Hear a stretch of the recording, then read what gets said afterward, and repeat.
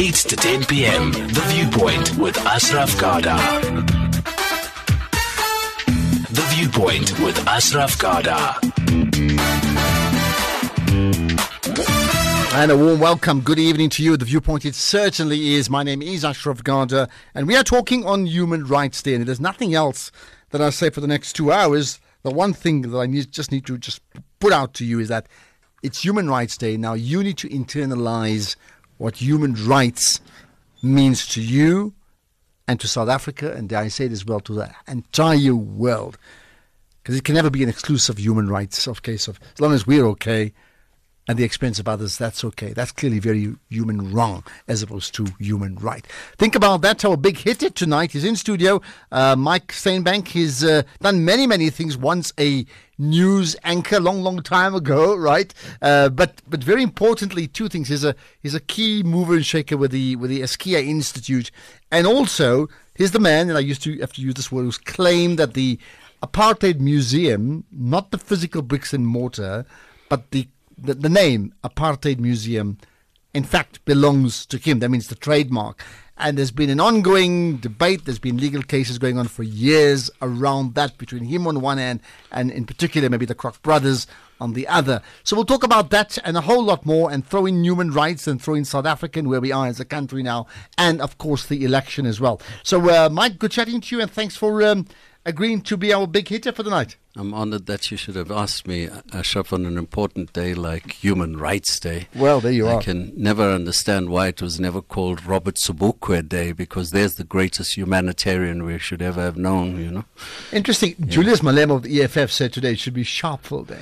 Yeah, well, Sharpeville Day, yeah, it's fitting enough, but I think that if we're wanting to hold somebody up as a human rights person, I think it would be Robert Sobukwe, and Robert Sobukwe and Sharpeville are synonymous. Isn't it, without delving too much into it, isn't it that it's not the case, because it's the classic situation of who rules government effectively will tell the story or write the script. So it could well be different some other time, but for now it was never going to be the ANC who was going to say Robert Sobukwe, would they? Not likely. Not likely. They would have to be a lot more generous than they currently are to be able to acknowledge the contribution of Robert Sobukwe. But to be fair to the ANC, very few people acknowledge Robert Sobukwe. Media certainly doesn't acknowledge the contribution of Robert Sobukwe. So in that respect, I suppose one could say that it's the governing party that sets the tone, isn't it? Well, why do you think media... I mean, I went to... Of course, I've been there many times, but on my most recent visit to Robben Island, which is like about a year ago, because I took my younger kids who are studying politics, so they needed to be there. Yes, you go to his house compared to others, but it's almost an afterthought. That means it's not part of the main pushed tour. as part of the grandstand, right? Yeah. Well, let me give you my experience to my visit to Robben Island. The tour guide would be speaking, and as she's speaking, she would go on and she would say, President Mandela this and President Mandela that, and then it would be the Honourable this, and then when we passed the house, she said, "This is where Robert was." I said, "I beg your pardon?" She said, "This is where Robert was." And I said, "Robert? Come again on that?" So she says, "I'm talking about Robert." I said, Robert to you?" And so he, she just dismissed him like that. And I took issue with her on that score. And I think it's a pity, actually, because Robert Sobukwe has made a very great contribution to this country. What sort of contribution, according to you? Well, first of all, if we could get to read some of his writings, you will see from his writings that he was the one that suggested in the very first place that one of the first things we have to do is attack this issue of racism. And I don't think that racism has been dealt with in this country in the way that it ought to have been dealt with. And no, there's a point at which I'm speaking publicly, and I speak of the fact that not a single national program illuminates a cognitive understanding of the savagery of racism. Racism is a savage principle. And so you're saying it hasn't been dealt with correctly. How should it have been dealt with?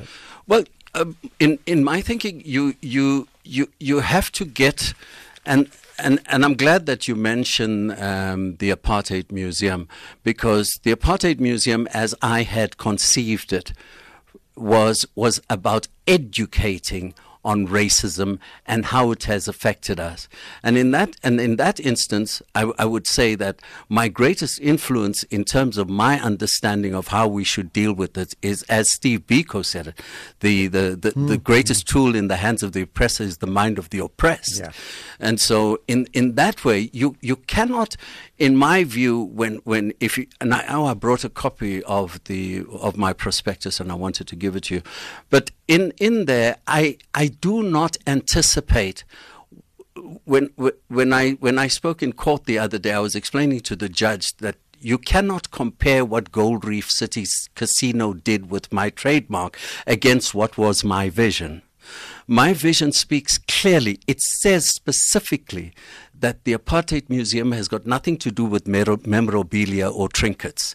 It's got to do with addressing the minds of our people. Okay. We cannot go through... And this doesn't do it at the moment. Sorry? And what we experience now at the Apartheid Museum... No, it's a glorified storeroom. Okay. I want to just pause on that, because I want to find out two things in terms of, yes, what would you have done, a bit more detail, and then we will certainly go into this whole row about who owns the rights to even calling an establishment or a building the Apartheid Museum. It's an ongoing story. My guest is Mike Stainbank. So here's our big hitter for the night. 089 104 207. That's what you need to use to call in so we can get your viewpoint. You can tweet me, as always. You know that. Hashtag SAFM Viewpoint. You can tag Ashraf Garda and SFM Radio. WhatsApp voice notes, you can send it maximum 30 seconds, please. 0614 104 107. And lastly, just SMSs 40938. 40938. So I think we've got our bases covered. Let's get your thoughts. Hashtag SAFM Viewpoint. Chatting to Mike Stainbank about many things, including apartheid and racism and the Apartheid Museum and the Skia Institute. So there's so much we'll talk about. Okay, so let's go back to... So let's just not confuse. So we know there's an Apartheid Museum at the moment, and there's a big debate about who owns the rights to that. We'll come to that in a second. But those of us who've been there will know that you get there, and of course there's a white entrance and a black entrance. And for those who don't know, it absolutely shocks you. And then there's a lot of memorabilia about, yes, people part of the struggle. But you're saying you would have done it differently. I'm saying that I said I would do it differently. I wrote I would do it different. Well, when you say it's a little bit confusing because again, it's the explanation that I tried to give to a judge. But let me not get sidetracked with that. And take you to the point that in my prospectus, I make the point very clear that we come out of 400 years of subjugation without anything that's remotely close to the rule of law, that is remotely close to an understanding of equality before the law and all of those kind of issues. And then I go on to make the point that we cannot go through all of that without having been affected in terms psychologically, without being affected. So we almost have to go through a rehumanization of ourselves, because we've been reduced to the level of subhuman. And in order to do that, we have to do that by way of looking at the effect on our minds. And like I said earlier on, and that I have to confess comes from a great deal of reading from within the Black Consciousness movement, which is the root which is the root of my political home, is in the Black Consciousness movement with phrase into Pan-Africanism. So and we generally just put those two things together. It's certainly apart from the African National Congress. Okay, so of course I'll read your prospectus some other time or later on. But having said that, so therefore, if someone had to enter your museum, yes, what would they be? What would they have discovered, or what would they be asked to do? It was more than a museum. It was virtually a city that I created. So the artist Ben Omar was the artist. He created this massive complex. It was massive. It was call it a city within a city. How if you like. big in 1 square- billion rand was the estimated And in cost. terms of land and size? in terms of, well, we actually didn't anticipate the land in terms of its size and stuff, but we knew what was going to be on there. It had a shopping concourse. It had everything. Try, if you will, to imagine a cultural center within Sandton City, if you like, or the pavilion if you're living in Durban. Okay? So try to imagine it within the center, and all of your life you see within that particular complex. Okay, so to All right? give you another, Yes. what seems like a trivial example, but I think it's a very easy one to identify. If Yes. one goes to Disney World, Yes. okay, Okay. and you look at whatever they do there, Yes. it's a mini city within wherever you are, Absolutely, right? absolutely. And it takes you back into a certain theme, and you're saying we would live that theme. We would live that theme, absolutely. So where we had created a sports field, for example, we would then have shown you those great sportsmen who never achieved anything, and explain to you how they didn't achieve anything because of apartheid, colonialism and racism, so that it comes to you immediately of your past as it affected what you call. If you were in the arts, we would be able to show you, because apartheid and colonialism destroyed everything that was ourselves. It destroyed our dreams, it destroyed our hopes, it destroyed our languages, it destroyed our cultures, it destroyed our sense of being, if you understand that. Okay, so that was your plan, Yes. and then the bottom line to the plan is: would you have used that themed environment Yes. to change mindsets? I mean, what would be your end goal to that? Absolutely. That was the entirety of the point. Once you become being, once you are a being as opposed to subhuman as they had us, we then have the wherewithal to be able to build. I called it a monument. I called it a look at our past and a monument to our future. That's the kind of description that I gave it. Okay, a good chance then to segue into the next. So that was the dream or the vision. Yes. It didn't quite happen, right? What actually happened? Abe and Solly Croc happened, and Gold Reef City Casino happened. Right, tell me. But that happens. But before I go there, let me say to you, that happens in about December 2001. But I have to step back, because on the 24th of February 2000, there was a resolution passed in the Bloemfontein Transitional Local Council that the Apartheid Museum will be built in Bloemfontein. Okay. That was 1 year before the Gold Reef City Casino attack, right? So, and when they were looking at my prospectus, and the prospectus clearly outlined the entire vision of the Apartheid Museum. And what people don't seem to understand is that Abe and Solly Croc and Gold Reef City Casino had that prospectus, the same prospectus that the Bloemfontein Transitional Local Council had when they made the decision to build that Apartheid Museum in Bloemfontein. They had it. Why did they have it? Because we did a presentation to a full sitting of council. And somebody passed it on to them? No, that prospectus was distributed throughout South Africa. Okay, so they were aware of it, yeah. Oh no, they were not just aware of it. They got the brochure and the prospectus, and they asked for a presentation, and we did the presentation to a full sitting of council. Council took the resolution, and that the Apartheid Museum will be built in Bloemfontein. So that should have all been fine. And we were busy. We've got documents to say they're looking for the land, they're doing this, and they're doing that, and they're doing the other. And one morning somebody calls me to say, have a look at the Sunday Times. I said, what's in the Sunday Times? Go and get the paper quickly. And I go and get the Sunday Times. It's the 2nd of December. Charlotte Bauer says, the Kroc brothers conceived the Apartheid Museum. Now it's such a blatant lie. It's such the document that I left with you shows you very clearly that what Gold Reef City Casino had presented to the gambling board was a project called Freedom Park. Mm-hmm. Gold Reef City Casino told the Gauteng Gambling Board that they're going to build Freedom Park. Now, in terms of what Freedom Park was, it was a Verwoerd-style understanding that there were Zulus and there were Xhosas and there was this and there was, that whole, and they had the idea of a cultural village. That's what they had. And when it began to fall apart, they then came upon my prospectus and said, "This too we can steal. It is black." Okay, so you allege that they stole I'm not that. alleging, I'm giving that as a I'll matter pick up of more on fact. that one there. By the way, if you wish to engage, it's very interesting listening to Mike Stainbank. And of course, there could well be a person who may challenge him completely, and you are so entitled to do just that. 0891 104 207.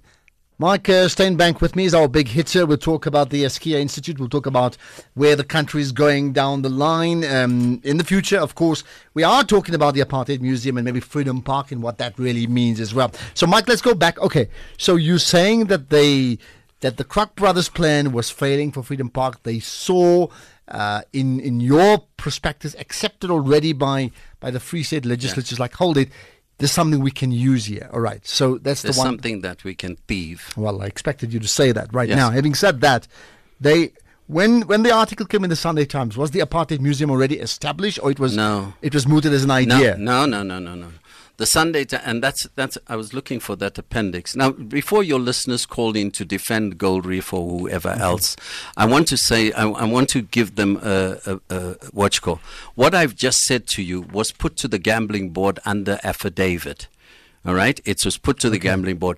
The gambling board did not deny one of those allegations, and I'm going to leave this document. Okay, with you. perfect. So that's the affidavit. The gambling board did And not. you they allege what in terms of your allegations? In terms of my allegations, I say that the license for the Gold Reef City Casino should never have been confirmed if it were not for fraud in the Gauteng Gambling Board. The undertaking to the Gauteng Gambling Board is to build Freedom Park. That's what was given. And when Freedom Park fell apart, they said, this too we can thieve. And so they went and they stole this. Okay, but they didn't really use the words "this we can thieve," right? Well, I'm just saying literally. You could spin it whichever way you like, but yeah. Oh, yeah, okay, but I'm right. saying that's what it Then Yes. what happened thereafter? So what happens is then the media spin starts about these two great white men who had this vision. And, you know, Ashraf, when it comes to the annoying part about that is that the words the Apartheid Museum that made up the trademark did not happen for me on a particular day. It happened after 10 years of developing a simple thought. Around about 1977, just after the 76 watch call, and just in the year that Stephen Bantu Biko was, it occurred to me. And to tell you the truth, I did not know how, but I had this pressing thought that we need to take something away from this this experience of ours, if at all we're going to get out of it. This is 1977. And over a period of 10 years, I developed an idea to educate. The words, the Apartheid Museum, were nowhere in my frame for at least 8 years of the 10 years of development. And it was a kind of a 2 o'clock in the morning thing. It just sparked like that. And I put it down. And then I realized that if I'm going to educate, I'm going to need a vehicle through which I'm going to educate. And that vehicle became those three words brought together. And if anybody should tell you that it is a simple bringing together of words, with respect, they lie. It becomes simple after you hear it, but not before you hear it. When it's not conceptualized. When it's not conceptualized. And here's the part that I want to get to. You have a circumstance in which two white men who dehumanize black people through skin whitening creams come up with the Apartheid Museum. Give me a break. Okay, they spent the whole life dehumanizing black people. Okay, we'll talk about their characters just now. I just want to get confused here. So, Yes. So here you are. You had the idea. 10 years in development, right? Yes. And then you coined the phrase apartheid. Yes. The Apartheid Museum. Yes. Okay. You registered. That Have I got that registered right? the trademark. Absolutely. Okay. When was that? What year? 1990. So as long as that. Apartheid was still very much alive. Thank you for that part. Okay. Thank you for that part. Now, a lovely question, Ashraf. So the Registrar of Trademarks receives this application for the Apartheid Museum. Is this guy crazy? Apartheid is not going to die. How on earth are we going to have a museum? So he looks around and he says, is there anybody that's doing anything like the Apartheid? That's how you get the registration for the trademark. Of course. Because there's nobody there. Yeah. And at that time, in 1990, with respect, very few people knew that Mr. Mandela was in secret negotiations from about 1995 with the white supremacist regime.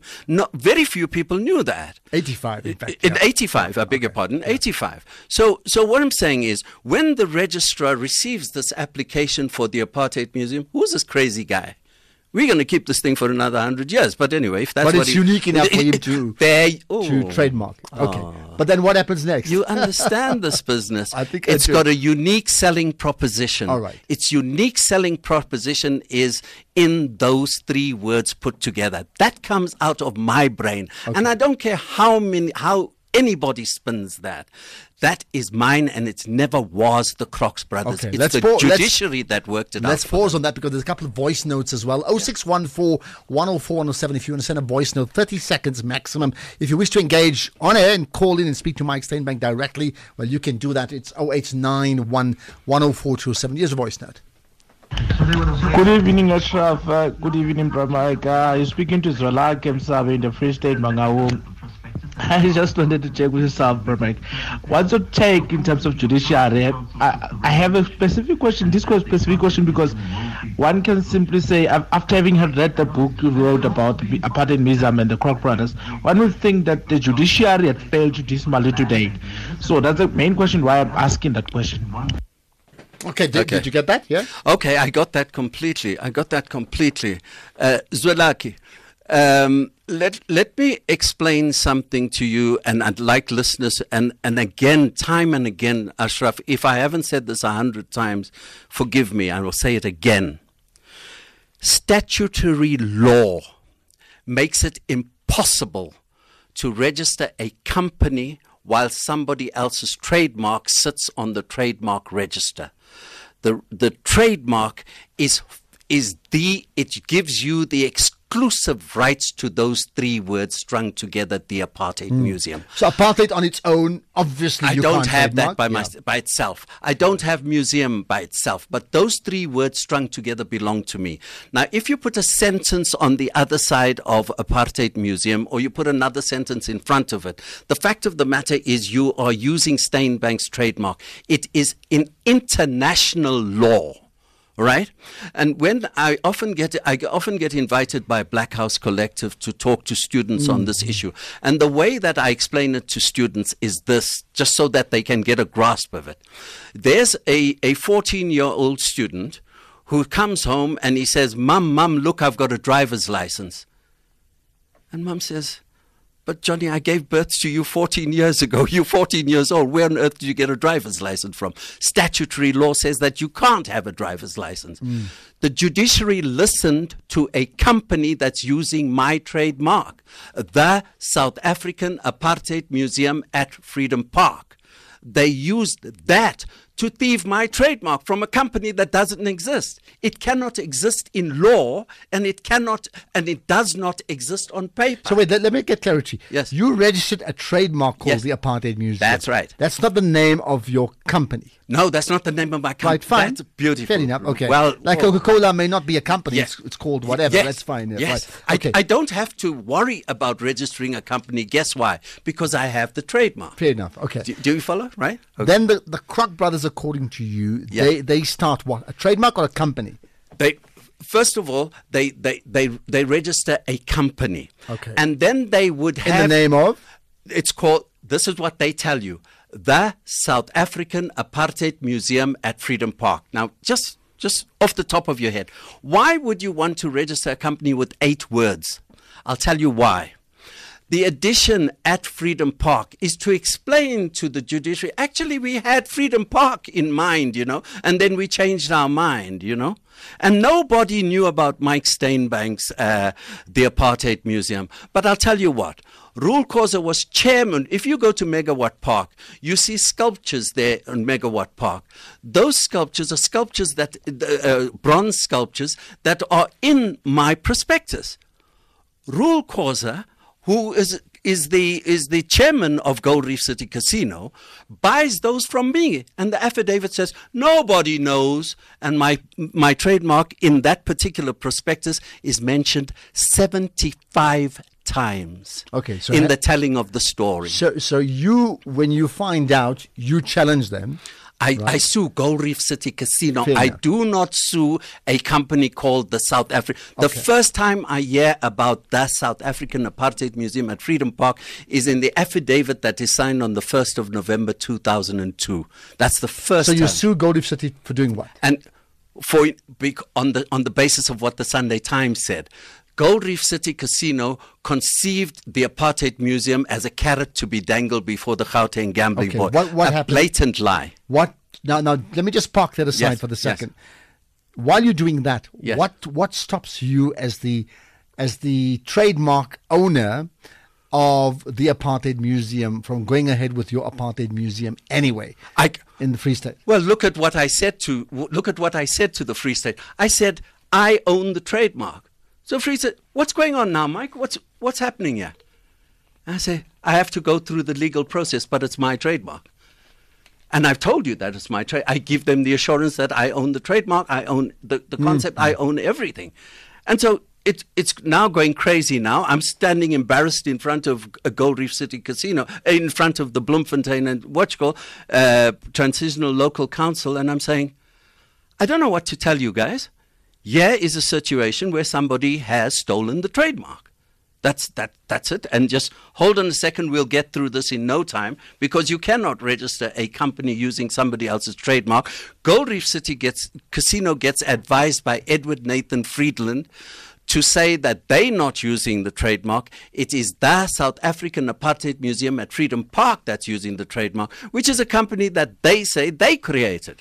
Okay, having said that, Yes. when was your trademark then ever rejected? No. Did it lapse? I read somewhere. No, at some stage it no. lapsed. There's no Okay, such thing. so In fact, the trademark was renewed in 2000. So I'm still saying, while you're having the fight with Gold Yes. Reef City, and notwithstanding the Free State legislature's concerns about, like, hey, Yeah, what what's do going you on say? now? Yeah. Understandably, so I would do the Yes, same thing. yes. But what would have stopped you then? Because now you've lost virtually about 2 decades, right? Yes. What stopped you then, even later on, from ensuring that your own dream is visualized? They stole the unique selling proposition. The unique selling proposition is in the trademark, the Apartheid Museum. And they saw it, and they knew that it was a unique selling proposition that they wanted, that they would thieve. Okay, but I'm still going to Yes. say to you now, Yes. and I've been to the Apartheid Museum, Yes, the yes, Apartheid yes, Museum in yes, Johannesburg, yes, or yes, Gold Reef City. yes. If there was another one set up in the Free State, now there could be the legal battle about names, but I'm talking about the concept now. I will certainly visit the one in the Free State. Meaning, Yeah. I'm still saying to you, in terms of your own vision, what stops you from ensuring that vision, as you've made the point about Sobukwe from up front, Yes. if Sobukwe has been sidelined, Yes. there needs to be a way to bring him back Yes. in terms of his legacy. Yes. If your vision has been sidelined and sidetracked by individuals for whatever reason, Yes. right? It could even be profit motive, fine. Yeah. What stops that vision of yours from still happening anyway? 1 billion rand. I was going to say, is that all? It's off the table now. Okay, we'll get back to the 1 million rand. Zandi from Soweto, go ahead. Hi, Zandi. Good evening, Ashraf, and hello to your guest. Good evening indeed. He said something quite interesting about the Kroc brothers, whom I know historically made their millions from making whitening skin products, which were laced with poison. It is for many reasons that, our mothers and our fathers during apartheid were scarred. The name Chubaba comes from Achu Iyababa, which means it hurts, it burns. So I wanted to understand the connection between two white races who made their millions in apartheid are now responsible for or have given birth to what we know as the apartheid museum and curating the memory of our pain and suffering. For me, that sounds like a question of injustice, continued injustice. Well, it's an interesting so I'd like point. To take us Okay, through Sandy, I think you raise a very important point. Now, the actual answers we may not have here, but there's two parts to it.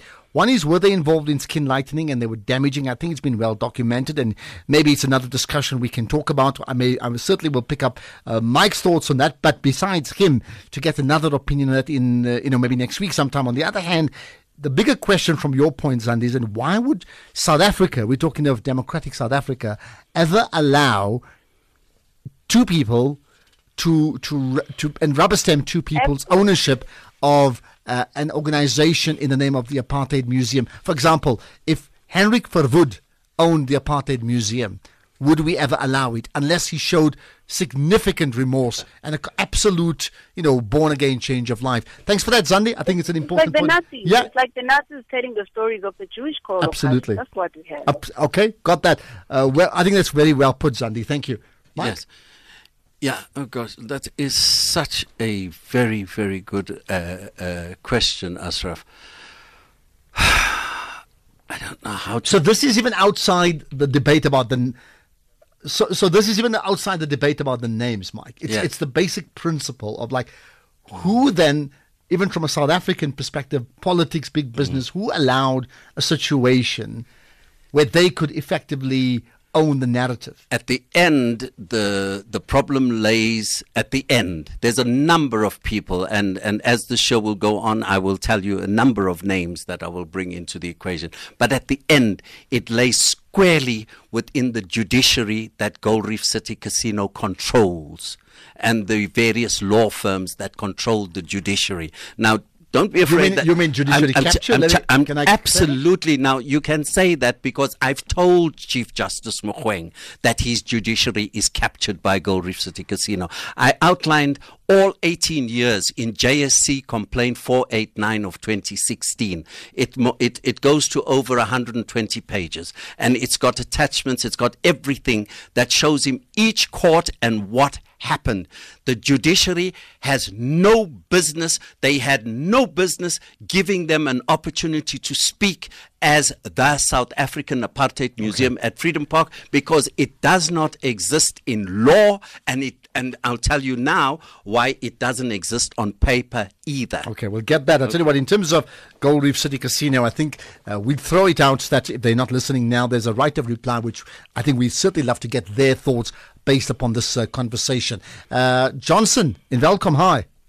Hello, good evening. I would just like to say hooray to the colleague there.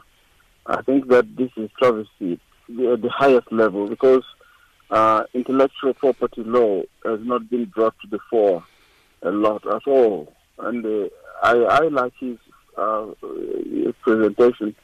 I think he must just cool down and bring out all the intellect, because sometimes we confuse it with civil law, criminal law, but intellectual property law is a grave one, because this term, as he says, conceived in 1970s, brought to fruition to come to work in 2000s. Really a long time, and the Koch brothers bring it all in the 2000s after it has been registered. I mean, what a brilliant man you are to have thought of all the correct steps to take until you got this. And I think the whole government should actually support. Even the business world should actually come to hear this. This is a case study. On the other hand, it's not a new revelation, Johnson. I mean, it's been argued for a good number of years. But got your point, Johnson, from Velcom. Thank you for that more. Let's get another call. Letuli, you're in Joburg. Welcome to the show, Letuli. Hi, Ashraf. Thanks for having me. Pleasure, I'd like to say hi to your guest, Mike. I'm from the Black House Collective, which I think he earlier mentioned. He did, certainly. And we've been part of the case with a campaign called Justice for Mike.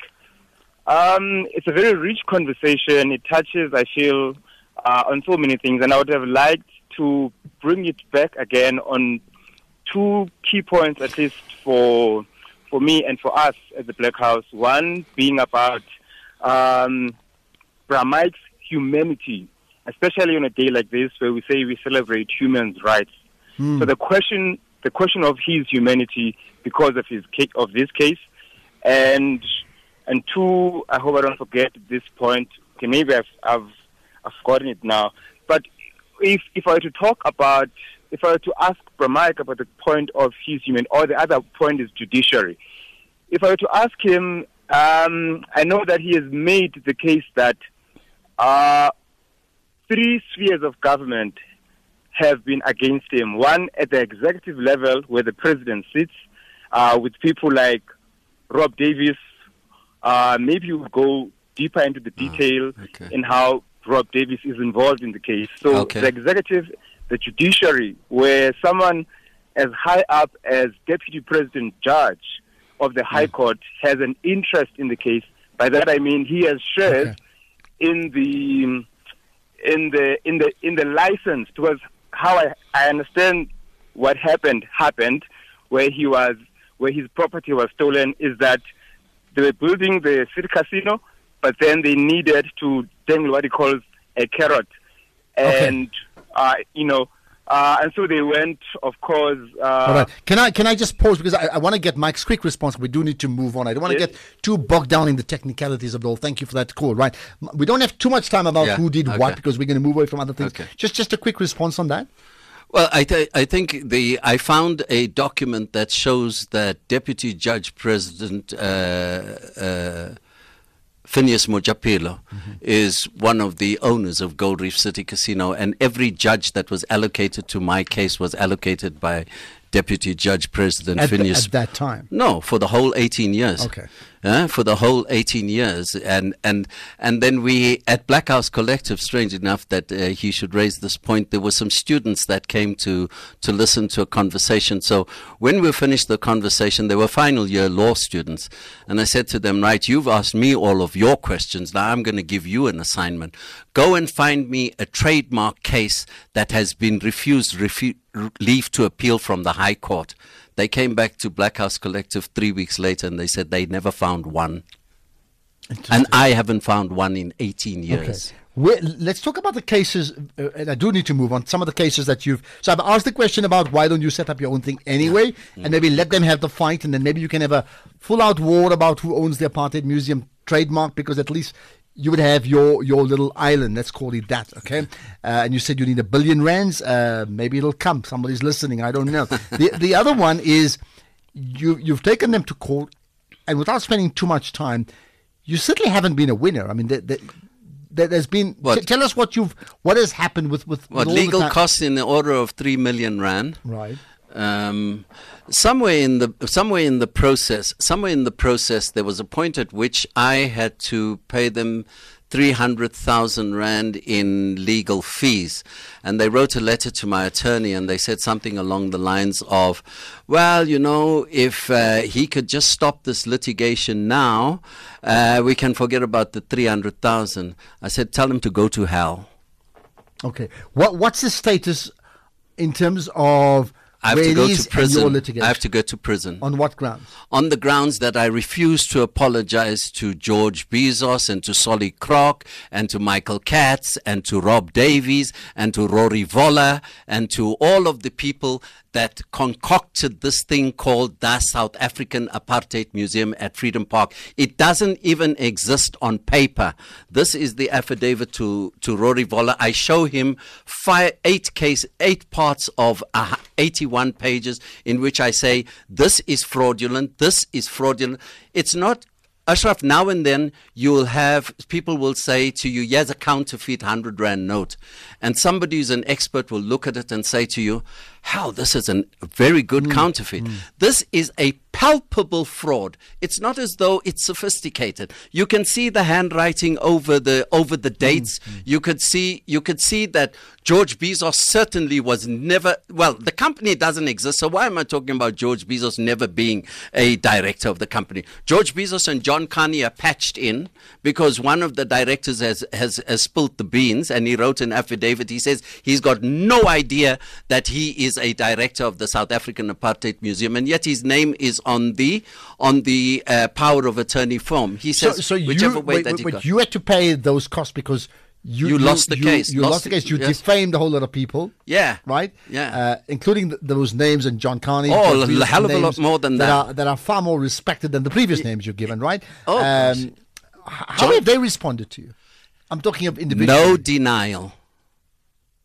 No denial. There's no paper that says, I deny that I'm a non-white slave. I deny that I'm a racist. I deny that. No. What they do is they come in front of the judge and say, look at him. He says that George Bezos is Mr. Stainbank, are you saying that George Bezos is a racist, liar, fraud? Yes, I am.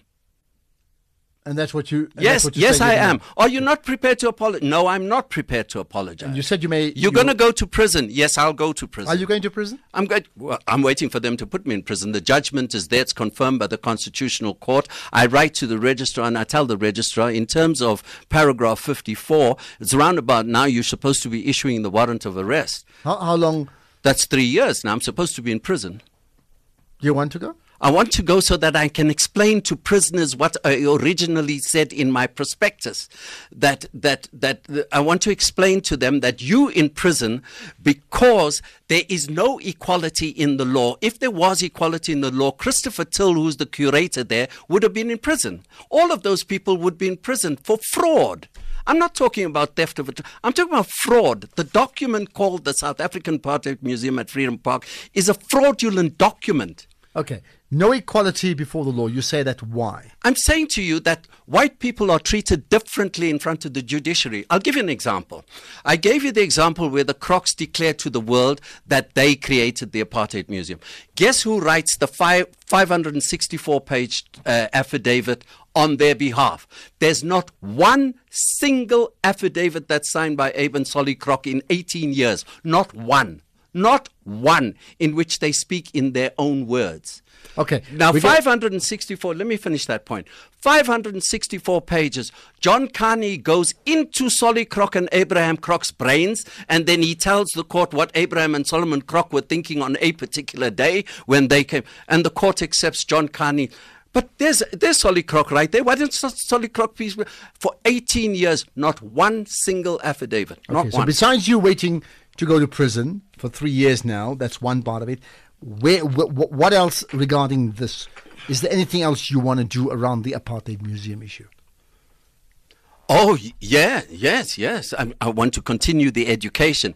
Now, it's the strangest thing. My daughter said to me, sorry, just a small deviation. My daughter said to me, when you wrote that prospectus, you had no idea how savage racism really is.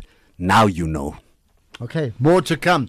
And I'll pick out some comments as well from SMSs too. 0891 104 207. Otherwise, WhatsApp voice notes 0614 104 107. Tweets, as always, hashtag SAFM Viewpoint. You can even tweet well after the show and give me your opinion about the discussion we're having with Mike Stainbank. Central to all of that is the Apartheid Museum. I'll get to the Eskia Institute and what that means right after this. The Viewpoint, 8 to 10 p.m. on SAFM. Okay, 9 more minutes with our big hitter for the night, Mike Stainbank. Right, Mike, let's move on to the Eskia Institute. Right. Outside of the Apartheid Museum, what is that? Again, tell me the name of that person. It's quite significant in your role in the Institute. Eskia Mphahlele has, I think, 10 honorary doctorates from universities all over the world, never mind his academic qualifications, right? So I think I'm speaking to South Africans. I'm assuming that they understand. I founded the Eskia Institute after getting the rights from Eskia Mphahlele. So in terms of the Eskia Institute, it's about the life and the work of Eskia Mphahlele. So we took that and we brought that into a workable institute through which we change the way education is done. That's the first thing. And one of the central features of Eskia Mphahlele's education is that you begin first from the African perspective. Now, you know our education came from a European perspective. Right? And Eskia Mphahlele's entire work, all of his life, was based on education from within the African perspective. And there's so many things that Eskom Patlele said that I thought of myself. But anyway, be that as it may, we have the SK Institute. Its first funding comes from the principal funder, which is the National Lotteries Board. Okay. And I said to you, I want to show you the link between the National Lotteries Board and the Apartheid Museum. Remember when they said, if he just forgets about this case, we'll let him lose those costs of. So they're trying to figure out, how is this black man able to sustain this litigation? Litigation is frightfully expensive. So how is he able to sustain it? So they do a bit of homework and they find out that my chief source of income is that Stainbank and Associates manages the SK Institute. So there's an operation. So we have I draw my bread and milk and my family's bread and milk and butter out of the income that I get through the management of the SK Institute. The little bit of change that we get from there, then we use that for the litigation. So they figure, how can we bring a stop to this? And this is what they do. The National Lotteries Board has allocated 48 million rand for the building of the SK Institute. They give us the first tranche of 13 million, and they're due to give us 34 million rand. And in order to get your 34 million rand, you have to do an audit report, and we do all of that. Gold Reef City Casino make a meeting with the National Lotteries Board. They bring in the hawks and they go to the National Lotteries Board and they say, these are the things that Mike Stainbank, they use this George Bezos stuff and a woman called Khomotso Morocco. This is what he says about her and all of this. Now, what they're trying to do is to cut off my source of income. But the savagery, what I call the savagery of racism, is such that at that particular point, the SK Institute is supporting 10 other families and at least 30 other freelancers who do work for the SK Institute. And then in order to get me, they took 10 families out of an income. So they succeeded. They succeeded. And then on the basis that there's a rumor that Mike Stainbank stole 9 million rand out of the SK Institute funds. Now, one thing that is true is that if you steal 10 rand of the Lotteries Board money, they have an obligation to report that to the police. Now, where on earth would I have put 9 million rand when I'm destitute? So the whole thing was contrived with the hawks. They took a member of the hawks so that the letter that is so they strategize with the National Lotteries Commission is a corrupt institution. Rob Davies is the head. Now let's go to the caller and Rob Davies. Very quickly. Rob Davies is head of the Companies Act where the fraud takes place. Rob Davies is head of the Gambling Act where the fraud takes place. Rob Davies is head of the National Lotteries Commission. If Mike Stainbank continues with his litigation, he's going to expose Rob Davies' fraud in the Register of Companies. Rob Davies got 2 incidents of fraud in the Register of Companies. So it's in the interest of Rob Davies to ensure that Mike Stainbank can't continue with the litigation. So they do this whole story about how he's stolen 9 million rand. You want to ask yourself, go to the Lotteries Board. Why haven't you charged Mike Stainbank if he's stolen 9 million rand? Lots of allegations. I hear that. And again, there's right of reply. But hold on a second, Ashraf. Let me say this to you. Here is affidavits saying exactly that to Alfred Nevatando and his board, and there's no denial. There's no denial from Rob Davies here that he committed. There's no denial from the Gauteng Gambling Board. So I don't know how they're going to come to you with any other right. Fair enough, and I heard your point that none of what you've said you haven't said before, right? I've heard that point. Say that again? None of what you're saying today you haven't said before. I haven't said directly to them. Directly to them, yeah. So the SK what about you in all of this? I mean, is there something that you've done wrong? Where I'm trying to find it. Where you've I'm trying to find it. I'm trying to find it. Certainly nobody's told me. Nobody's told me. The court hasn't told me. The court hasn't told me. What have I done wrong? Besides the accusations that you may well go to prison for.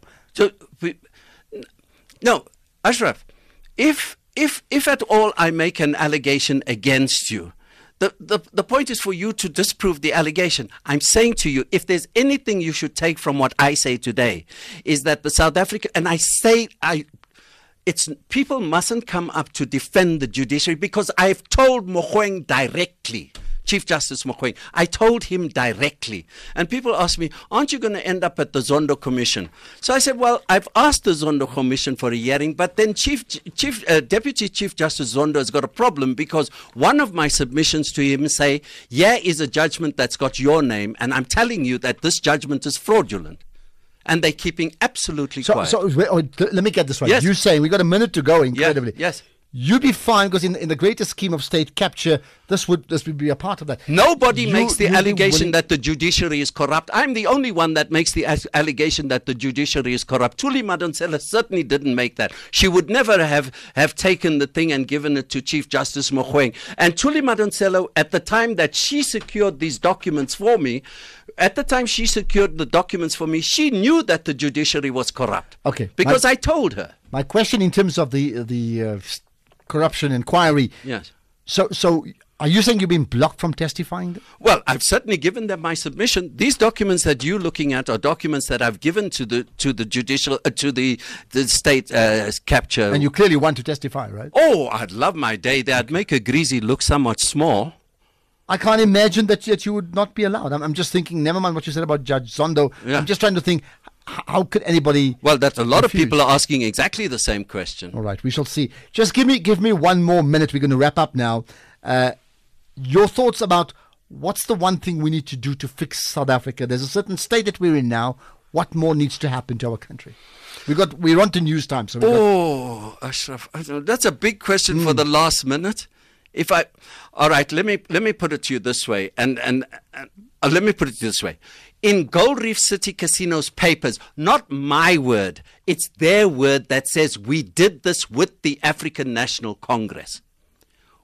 All of my experience is done with they say with the South African government. That's what they say. And you're saying we need to draw from that. I'm saying, take your cue from there. The 8th of May is coming. That's where we're going to leave it. Mike Stainbank. I haven't asked him who's he not voting for, but I think I can get the point. Big hitter for the night. Thank you for your time. Most appreciated. Thank you for having me. Podcast up as well sometime tomorrow. I think we should get that around 9 o'clock, maybe slightly later. Let's get the news now. Just gone a minute past 9.